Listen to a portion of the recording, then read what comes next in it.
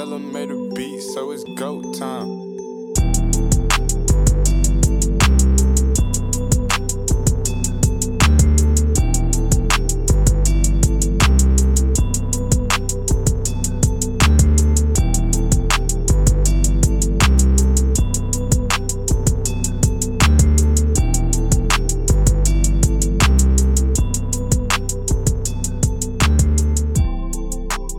Welcome back, Grizz Nation, to another edition of the Core 4 Podcast, a podcast under the Grizzly Bear Blues Podcast Network alongside GDB Live and the 3&D Podcast. You can find that on Spotify, Apple Podcasts, Google Podcasts, Stitcher, Megaphone, iHeartRadio, or wherever you listen to your podcast. Grizzly Bear Blues is a blog under SB Nation. You can find it on Twitter at SB and Grizzlies or on the web at grizzlybearblues.com. I'm your host, Parker Fleming. And with me today is none other than Big Nate Chester. Nate, what's going on? Not much, man. How are you? I'm doing pretty good. We brought someone over from the enemy lines. We have Chris Connor from the Bird Rights. Chris, what's going on? Man, nothing much, man.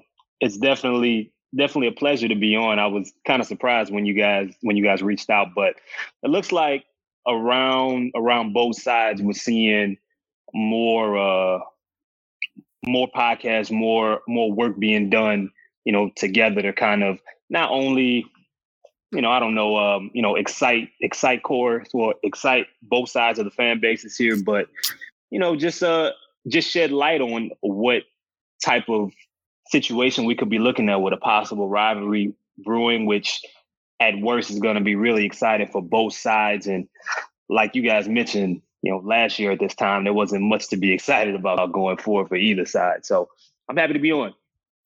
Yeah, Chris, Parker and I could talk every single week about all the championships the Grizzlies are going to win over the next decade. And if we're doing that, it means the Pelicans, unfortunately or not, that's just the way the mathematics works there, unless my math is off.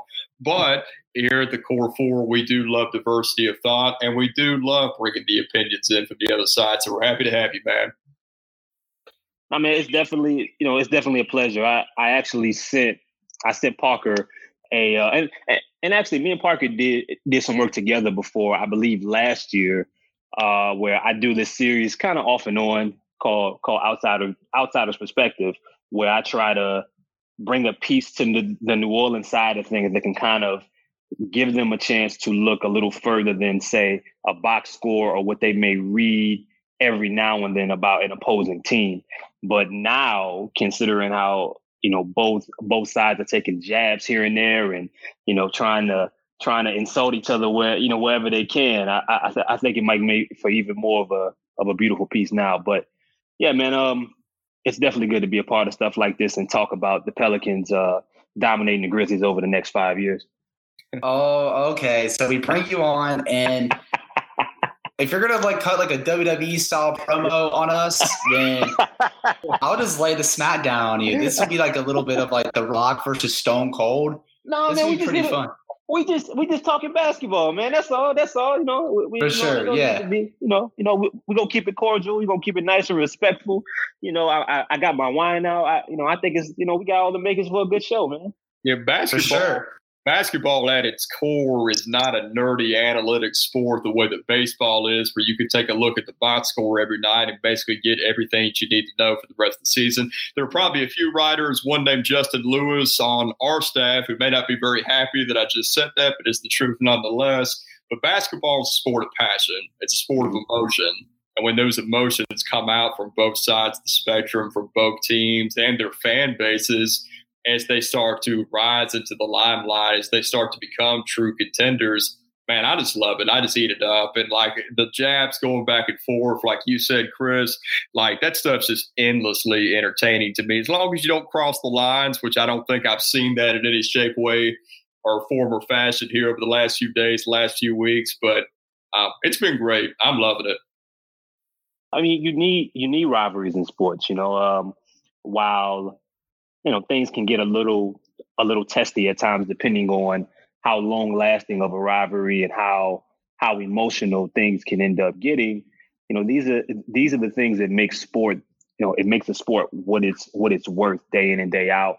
And, a lot of times these sports rivalries, they transcend just basketball and football, for example. Like, one thing that New Orleans has, what I'm seeing a lot of when I've been talking about, what New Orleans and the Grizzlies could bring, and other writers is, as well. The first thing that New Orleans fans bring up are the Falcons. Are we getting a Saints, Falcons type rivalry here? We've been waiting for it. Well, the good thing about, or the great thing about that particular rivalry in, outside of football is that, those cities, Atlanta and New Orleans, they have more in common than they really want to give each other, credit for. And, my man David Grubb, who does a wonderful job, has a great radio show every morning in the city and writes for the Bird Writes and a couple other outlets as well.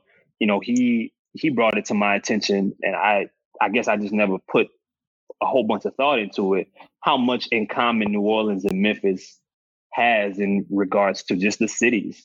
In Memphis, you have Beale Street. In New Orleans, you have Bourbon. And in Memphis, you have blues. You got, in barbecue. In New Orleans, you have seafood, and, you have jazz. They both have hip hop groups that kind of hit the scene at the same time. They were big for the culture. When I live in Chicago. When I got to drive to New Orleans 13 hours, anytime I drive out there, I got to pass Memphis to get there. It's interesting how much the cities have in common. And I think that's going to make for a big part of the rivalry as well. Two smaller markets that are very, very passionate and that have a culture outside of just whatever sport they're playing.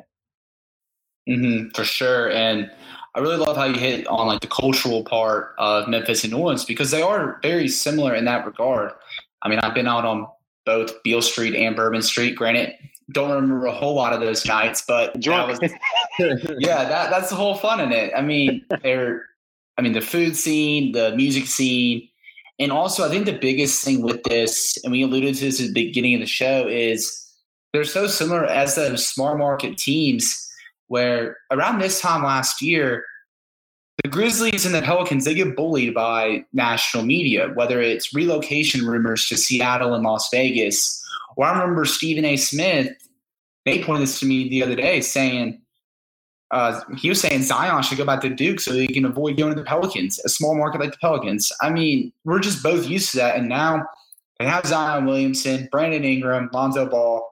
And on the Grizzlies side, you have John Morant, Jaren Jackson Jr., Brandon Clark, and both franchises, you can argue, have top 3 to top 5 upside in the entire league. And it might be the greatest thing to ever happen to small market basketball, or maybe small market sports in general. Yeah, absolutely. Parker, to contrast with you, with your drunken escapades in New Orleans, last time I was there visiting a seminary.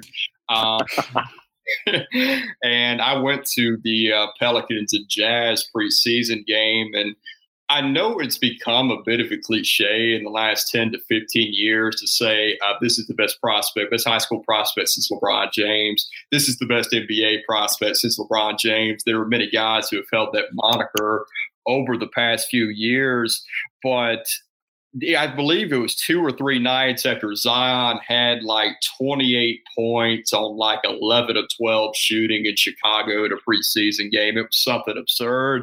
And he was on all the billboards that I saw on my lead up to the Smoothie King Center. And I had never felt such passion and energy about a young player. And maybe it was the fact that the marketing department had built everything they did around Zion for this year, but him checking into the game, the roar of emotion from the crowd whenever he did, and Zion was ridiculous in that game too. He was throwing Rudy Gobert around like a rag doll, had like 25 points through 3 quarters. I'm not even sure if he played in the 4th quarter of that game. I know you enjoyed that, Nate. Oh, yeah, I did. Chris, in case you don't know, I'm GBB's resident Rudy Gobert hater, so that's where Parker gets that reference from. But it made me a fan that night to see that, and it made me a fan of him personally just to see the type of emotions he provokes with every play that he is on the basketball court, with how he impacts the game in various ways beyond his just jaw-dropping highlights.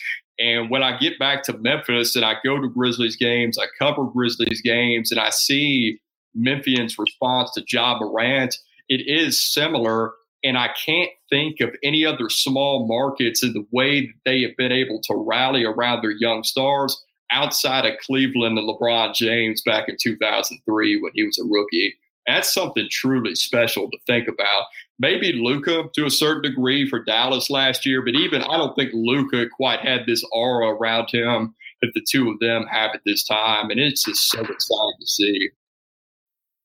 Yeah, well, I mean, I think one very underestimated element of what is so important about guys like Zion when they go to small markets is, it's not always about talent. The thing that while Ja Morant is talented in Memphis and Zion is very, it's been talked about, since he stepped in his junior year in high school and later going on to Duke. I think, it's the personality that Zion brings and the fact that the people within those cities they feel as if they can relate to this guy. And it's similar to Ja Morant. He responds to fans online. He talks about the city. It's no different from, that the previous era of basketball in Memphis, the grit and grind era. While it may not have been the prettiest style of basketball to watch, unless you were an old school Detroit Pistons fan, if you were a part of that city, you loved watching that team because they gave you everything they had, and you feel like those guys, they were one of you. If you saw them at a bar, you would want to go have a beer or a drink, or in my case, a glass of tequila with them. You know what I'm saying? And with Zion, it's a similar fashion. Now, while he can't legally drink yet, we're not gonna throw the drinking aspect at him just yet. But you look at Zion, you look at some of these other guys that have joined the city. Josh Hart, it's there's an old cliche in which I hate that it's used as much, but it does have some truth to it. To where they say if you love the city of New Orleans, it will love you back.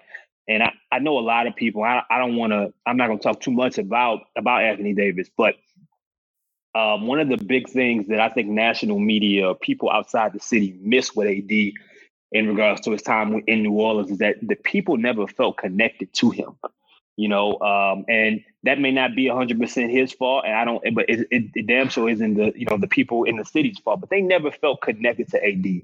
The minute Zion got drafted, and you could see that parade of people out there, backed up, thousands of people. Before that, when the lottery was being drafted, I'm sorry, when the lottery was going on, and you can see the reaction of the marketing team.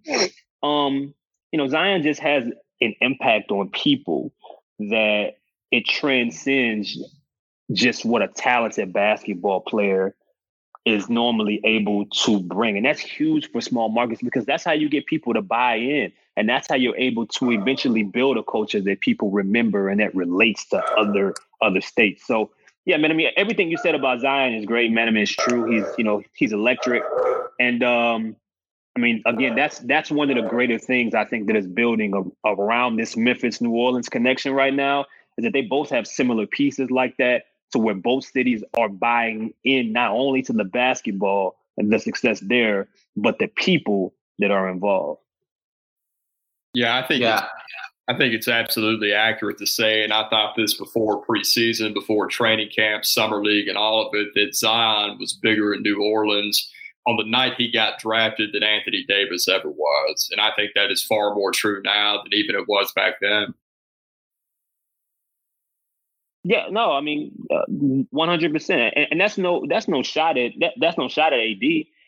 He's a hell of a player. He was worthy of being the number one overall pick, and while he didn't have the success that I think everyone originally imagined, and there's a lot of things that go into that particular situation, but no,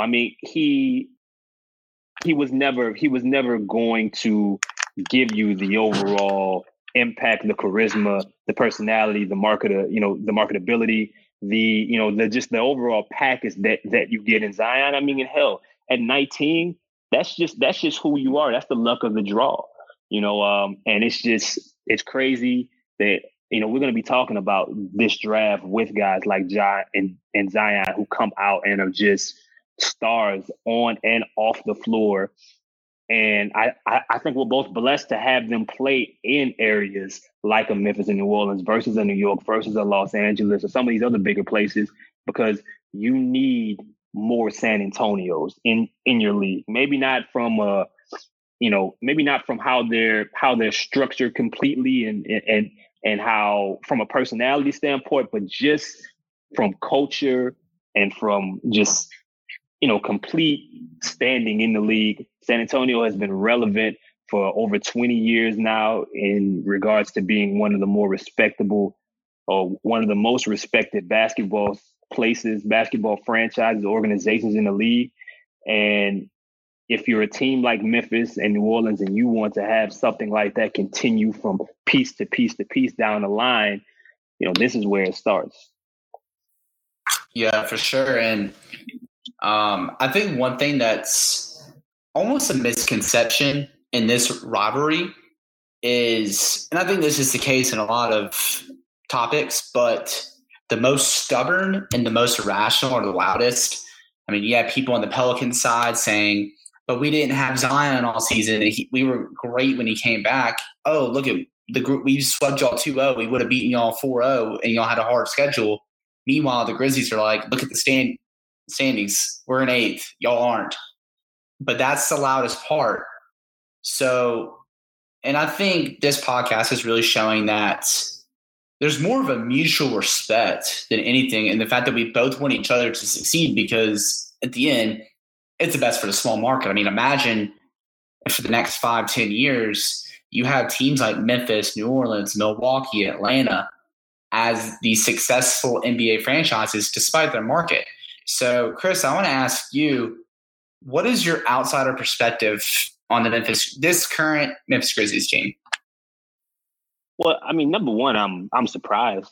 I think, and I asked you a question in relevance to this for the piece that I'm going to put together and post on the Bird Rights later on in the week.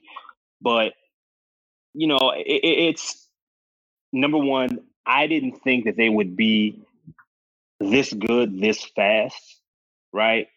I question how some of the pieces would work together. I mean, and let's be honest, they have a lot of guys on their team that, I mean, I don't enjoy watching Kyle Anderson play the game of basketball. I just simply don't. But he's a guy that I would want on my team. I don't always enjoy Jonas Valanciunas playing the game of basketball, but you know what? He's been a part of a lot of winning teams, and he's very good for that basketball team. But even still, as they were starting, because if I remember correctly, they got off to a little bit of a slow start, and then they started to catch fire. Things just started to come into play, and this is before Jay Crowder and Solomon Hill ended up being traded. But I mean, I think what is most interesting is just some of the players that are on this team that I wasn't necessarily sure about or I didn't know about, that I grew to kind of respect their game, like a DeAnthony Melton. I don't know what he's going to be long term in the NBA, but I like watching him play. And I think he's well-rounded enough to where if you have him as a guard coming off of your bench, I think you're in good shape. I think he's a guy that could develop and eventually be a starter for a team. I think he's that good. You have guys like Josh Jackson, who a lot of people were ready to throw out the league. He comes in. I believe went on a 10-day contract, and he's playing out of his mind, and has an opportunity to be a part of this young core. I mean, I know it feels like Josh has maybe been in the league longer than he has, but I mean, he's only been in the league 2 years. I mean, I think he just turned 23 years old. Dylan Brooks, really kind of putting things together this year on both sides of the basketball floor, but mainly being able to, to score, not just, when he first got in the league, I just thought he was a guy that can shoot. I remember him. I believe his rookie year, game 1 was against the Pelicans, and it was DeMarcus Cousins' first full season in New Orleans. Well, it wasn't a full season. He ended up that was the year he tore his Achilles, but I ended up watching Dillon Brooks. I'm like, who the hell is this Dillon Brooks dude? And this is when Marc Gasol and Mike Conley was still there. But watching them from there, just proving that he's much more than a shooter. Watching what he does off the ball and when the ball is in his hands is great to watch. I thought I would know what Ja Morant could do. But some of these other guys, Brandon Clark, I actually wanted the Pelicans to draft him. You guys got him. He's been a plus player the minute he stepped on the floor. And then you got Jaren Jackson Jr., who is become a sniper from deep. I didn't know that is exactly what he was going to be. I think that pick and roll, pick and pop tandem is going to be great for years to come. So, I think in total, like, the team is forcing you to respect them, and they've had other things, in the way the whole Andre Iguodala thing was made national news, and how some of the things that the Grizzlies players and fans had to say about Iggy and that whole process. But when it's all said and done, they're doing it, the right way on the basketball floor. And it's making you pay attention to everybody from the players to the coach and Taylor Jenkins. Man. It's just, they haven't needed all of the attention that I think that they are slowly starting to earn to really catch the eye of many as they've been climbing the ranks in the Western Conference, and then they eventually got a hold onto that 8th seed. So,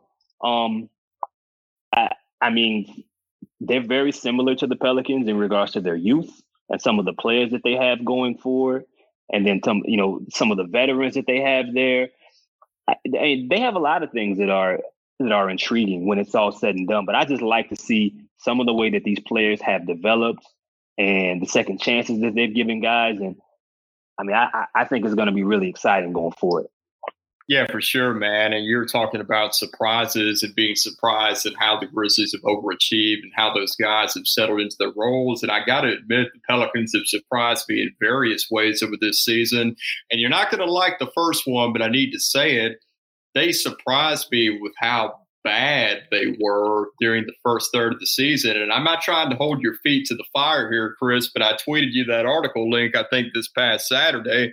Yeah. And you called it like you saw it back at the time. I'm not saying you were wrong for saying that back at the time at all, but you said that Alvin Gentry has run his time in New Orleans. It's time for new leadership there, that he needed to be fired. And I think at the time that you wrote that piece, they were like, 6-22, 6-21. Is that about right? 6 and a lot of losses, man.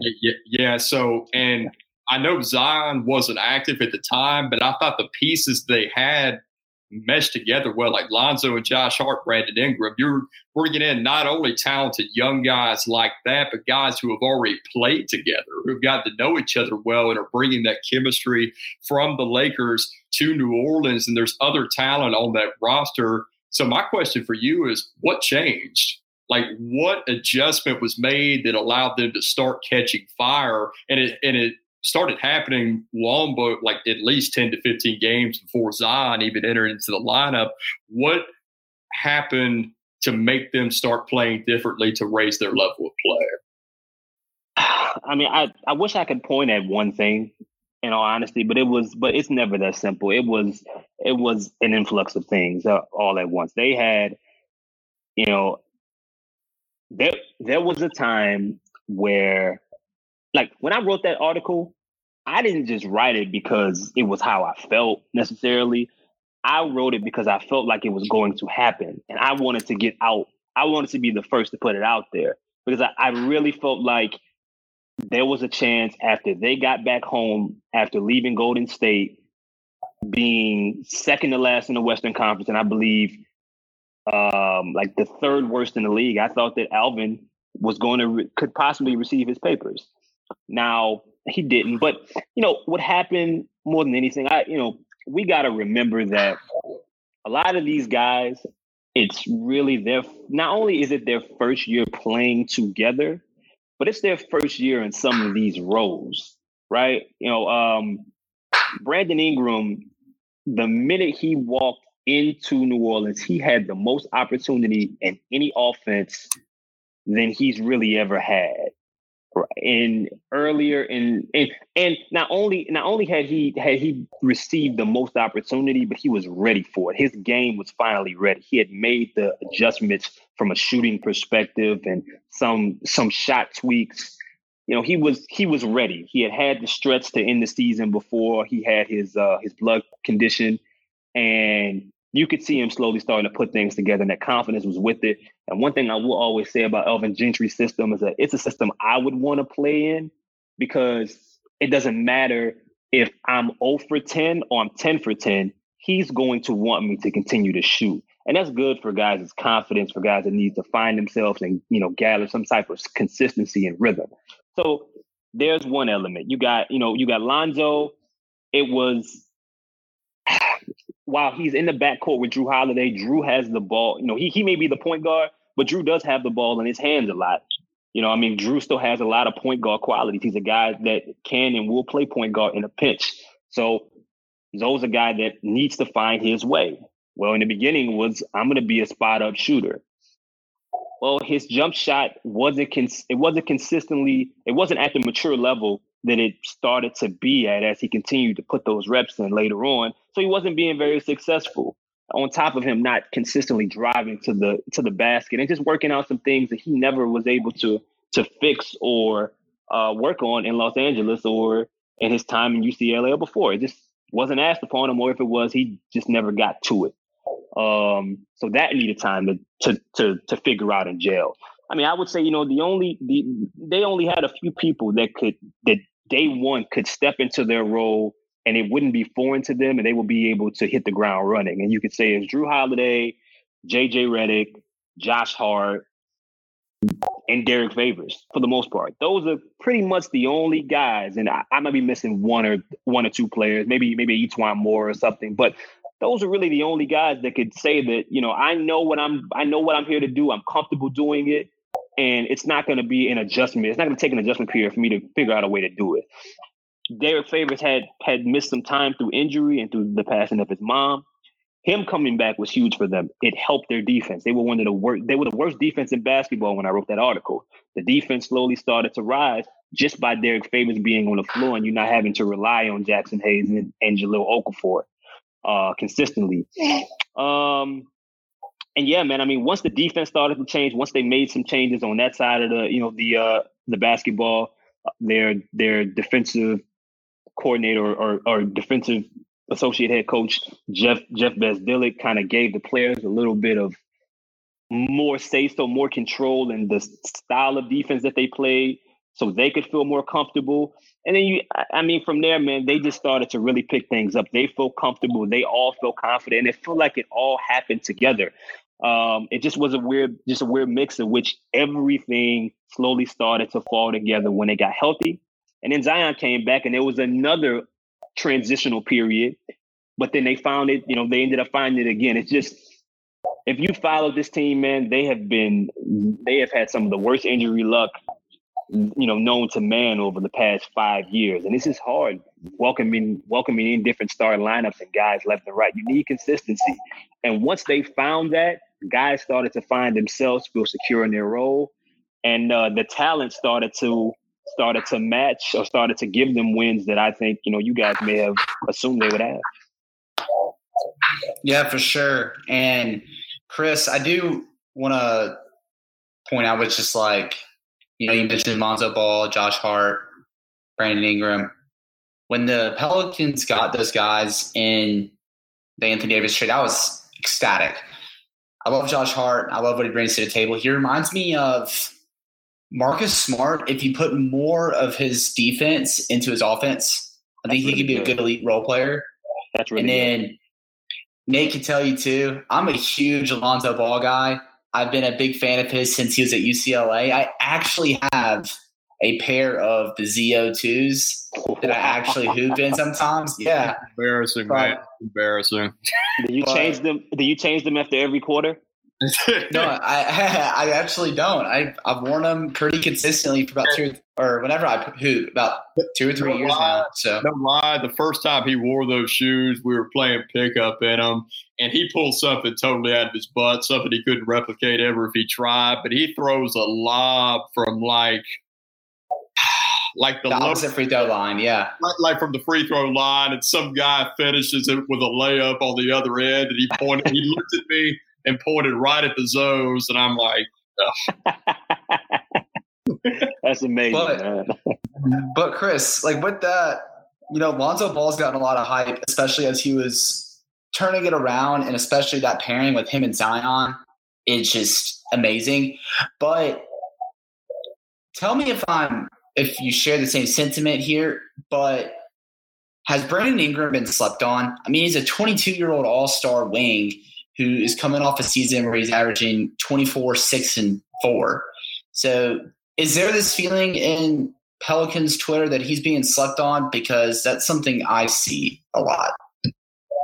I saw a tweet today that made me think, and I don't know it word for word, but basically what it was saying is that with Brandon Ingram, you're talking about a guy that's averaging, like you said, 20, 24, 6 and 4, and at one point he was, I think 21, 6 and 5 at one point. It went down, but 24, 6 and 4. I mean, his shooting splits are fantastic. He's shooting almost 40% from 3, almost 50% from the field. He's shooting 85% from the free throw line. I mean, that's beautiful. And the tweet was basically saying, how many other guys can we think of that would be almost that would give you a tendency to overthink their future going forward? Like, how many other guys can put up those type of numbers? And we'd be like, when we talk about some of the best players in basketball going forward, we'd be like, I don't know if he's going to be there yet, or we just forget to mention his name. There's not many guys that I can think. I mean, because you look at the type of recognition that Jason Tatum's getting right now, and I get it because Tatum is fantastic on both sides of the floor. I think he's one of the, he's a top 5 wing in basketball if you're considering both sides of it. We're talking two-way. I think he's finally put a lot of things together, and I'm proud to see him as somebody who was the original piece that I wanted for Anthony Davis. But definitely would take Brandon Ingram. But yeah, I mean, he's for sure getting slept on. I don't think many people saw this coming, and I think that's the problem with it. People had original thoughts about Brandon coming to New Orleans in regards to his long-range shooting, to his ability to play defense, if he was going to be able to survive at his weight for a full season. There were a lot of his shooting at the free throw line. I mean, there were a lot of things to point at with BI. And yeah, I mean, I think a lot of people had those thoughts coming into the year, and it took them a long time. And even now, they may need to see a little bit more to completely buy in. It doesn't really bother me, necessarily, because I think I'm used to that, and I'm happy with Brandon is that doesn't really bother him. Like if you watched him, if you see how he acts with people, if you notice what type of dude he is, he's not really doing it for attention, or he's not doing it for notoriety. He's not a heavy social media presence. I mean, the guy lives, sleeps, breathes everything basketball. That's just who he is. The coaches, the executives, his teammates, everybody's talked about it. So I think that part of him really enjoys the fact that he's being slept on, in a sense, because it gives him the opportunity to really show people, because he has somewhat of dog in him, to where he may not be petty about it, but he wants you to know, you made a mistake by doubting me. Now I do know he made comments early in the year about contracts that will be handed out. A lot of people pointed at was he talking about Jamal Murray. We know that he wants to get paid, and he believes that he deserves to get paid, and he will. But when it's all said and done, all that dude wants to play basketball.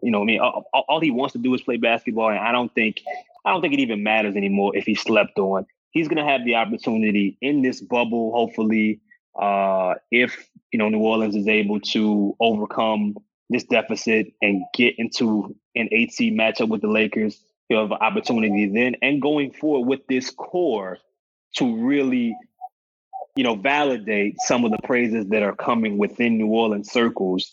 And it won't be long before everybody's on that train. Mm-hmm, for sure. And I know at the beginning before we started the call, I said it was going to be like 25, 30 minutes, but that's the beauty of podcasts. When the conversation's rolling, just time gets away. And this has been a very fun show. And I'm going to ask each of you a question to close the show. I'll start with Nate, because I want to use this part to educate the opposing fan bases. So Nate, who is one player on the Grizzlies that New Orleans Pelicans fans should pay more attention to? One player, huh?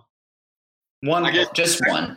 Yeah, I guess this needs to be somebody that they're not super familiar with then, right? Yeah. Yeah. Like somebody who's going to play, don't give me like – yeah, but if there's one guy I think the Pelicans, among other fan bases, need to pay attention to, it's got to be DeAnthony Melton, who you already mentioned, Chris. And Melton has been extremely instrumental and impactful to the Grizzlies' success this year. I think something that's not very commonly known about him is that while the Grizzlies did struggle basically all the way to December, once he became a regular member of the rotation on whatever date it was in December, they won at a 47-win pace from that point on. And he brings a delectable combination of defense. He's a very good secondary playmaker. His wingspan and quickness allows him to wreak havoc on the defensive side of the ball. And he's been able to be very impactful in that way. And what's so compelling about him as a player and prospect in particular is there's such a level of ambiguity about what he's going to eventually become. If you look at his per 36 numbers right now, they're superior to that of Gary Payton, Joe Dumars, and Drew Holiday from the New Orleans Pelicans at his age. So those guys who Gary Payton and Joe Dumars are Hall of Famers, and Drew Holiday has been an all-star before. At their age, they were not as productive in the minutes that they played as DeAnthony Melton has been. And that's quite a company to keep as far as a comparison is concerned. Parker wrote a piece, I believe it was earlier this week, about his shooting, and it's DeAnthony Melton's shooting that's going to ultimately determine what his upside in the NBA is, because he shot just 31% from three on a relatively limited number of attempts this year. He's not a non-shooter. Defenses have to respect him, and I don't have the stats in front of me, but he was a particularly proficient mid-range shooter by the eye test as well. But ultimately, if he can make threes at volume, that's what's going to determine whether he can be an elite role player and a starter in this league, or even a quasi-star in this league. And I think being an elite role player is my expectation for him because, again, I've seen the impact that he's had on this Grizzlies team this year and how they became immediately better as soon as he entered into the rotation. Now, with all that being said, I've seen guys that appear as talented as him that have flamed out of the league in 3 to 4 years. Would I be very, very surprised if that was the outcome for DeAnthony Melton? Of course I would be. But I don't think that's totally out of the question. And again, that's just what makes him so compelling and why I think other fan bases should try to get to know him better is it's rare that you'll find guys whose eventual upside and ceiling is so ambiguous. Like I can take a look at Dillon Brooks on the Grizzlies and say, Dillon Brooks may not be totally a finished product, but he's going to stay in this kind of elite role player range the rest of his career. He's going to be a 15 to 18 point per game scorer, provide solid quality defense while being a volume 3-point shooter. I know the type of role that he's going to play going forward. I don't know exactly what DeAnthony Melton will be, but I know he's been great for the Grizzlies this year and made them a better team. So it's a fascinating question to wrap your mind around for sure. For sure, yeah. I mean, that's the answers I would have had. I would have had DeAnthony Melton or Dillon Brooks. I would even say Tyus Jones. He's probably a top 3 to 5 backup point guard in the league. He's a great facilitator, takes care of the basketball, does a great job of dictating the tempo. And this year, he's actually come on as a spot-up shooter. It was really telling that he went from shooting like 17% from 3 to shooting closer to like 37, 38%. Like he was feeling it and catching hot. So, but with Chris, a lot of our fan base is going to be the Grizzlies. A lot of the base in this podcast will be the Grizzlies. So who is one guy on the Pelicans that they should pay more attention to? This is probably the easiest question I think you've asked me, because this guy bleeds what I would say anybody that's watched Memphis over the past 10 years, like, I mean, it's who he is. And it's Josh Hart. Like, the way that I could describe it for someone who hasn't watched him this year or when he's been healthy on a basketball floor, if James Johnson, Matt Barnes, Shane Battier, and Tony Allen had a baby, if it wasn't Josh Hart, he would at least be like the cousin of that baby. Like, he's somewhere close to that group of players. He's everything he bleeds that type of rugged, hustling style. He plays above his height. He plays above his size. He's a glue guy. He's a dude that, he's going to be a crucial part of a championship team at some point, whether it's in New Orleans or it's with someone else down the line. He fits that mold. He's a guy who can stretch the floor. While offensively, he's not a guy that's going to be able to get his own consistently. He's beautiful in transition. I believe he ranks in the top 50 in the NBA in transition points. And, he's one of the best rebounders in basketball. And the guy's only 6'5", 6'6". I think that, right now, there's only I actually wrote a piece about him a couple weeks ago. And in my research, I saw that there's no wing other than Hart in the past decade has seen at least 6 boards per game playing under 30 minutes. Like none, not a single player. And there's only 2 guards wings this year averaging at least 10 points and 5 rebounds under 30 minutes a game. That's DeJounte Murray and Josh Hart. So not only is he giving you everything he has, he's going to give it to you no matter how many minutes you play him. If you play him 10, you play him 25, you're going to get your money's worth. And, to me, that passion, he was one of the first, he was the first person, the first Laker, former Laker, when the trade went down to embrace New Orleans. He was talking about beignets and seafood and crawfish and all these things within the first minute. He somehow got his hands on some New Orleans Pelicans flip-flops that I've never seen. Don't know how he got them, but he did. He found a T-shirt already. Like it's almost like he was waiting for this moment. He was ready for it. And the city loves him. They've wrapped their arms around Josh, and his play matches that. So, similar to what you said about Dillon Brooks, actually, I don't believe that he's a guy that is completely developed, but I think what you're seeing of him right now, whatever the best version of him is, it won't be much better than this, but it's still a damn good basketball player. So, if you like dudes that, can relate to the common man, the common woman, you should love Josh Hart. And if you're a Memphis Grizzlies fan, I mean, he's everything that has worn. He's every wing, every 2, every 3, every small forward, every power forward that has played in that system, especially when the team was winning playoff series over the past 10 years. Sure. And, it's about all the time we have. It's been a fun show. Chris, let the people know where they can find you and your work. You can follow me on Twitter at Impatient Bull. Everything that we put out on the Bird Writes. Currently, right now, I'm actually working up. Parker is about to send me a few answers and we spoke about it early in the podcast. But he's finishing up something in which I'm going to post just something that I like to do with opposing teams. But it's even better considering this matchup, this rivalry that's brewing between Memphis and New Orleans. This is going to be great, and I think everybody's going to enjoy it.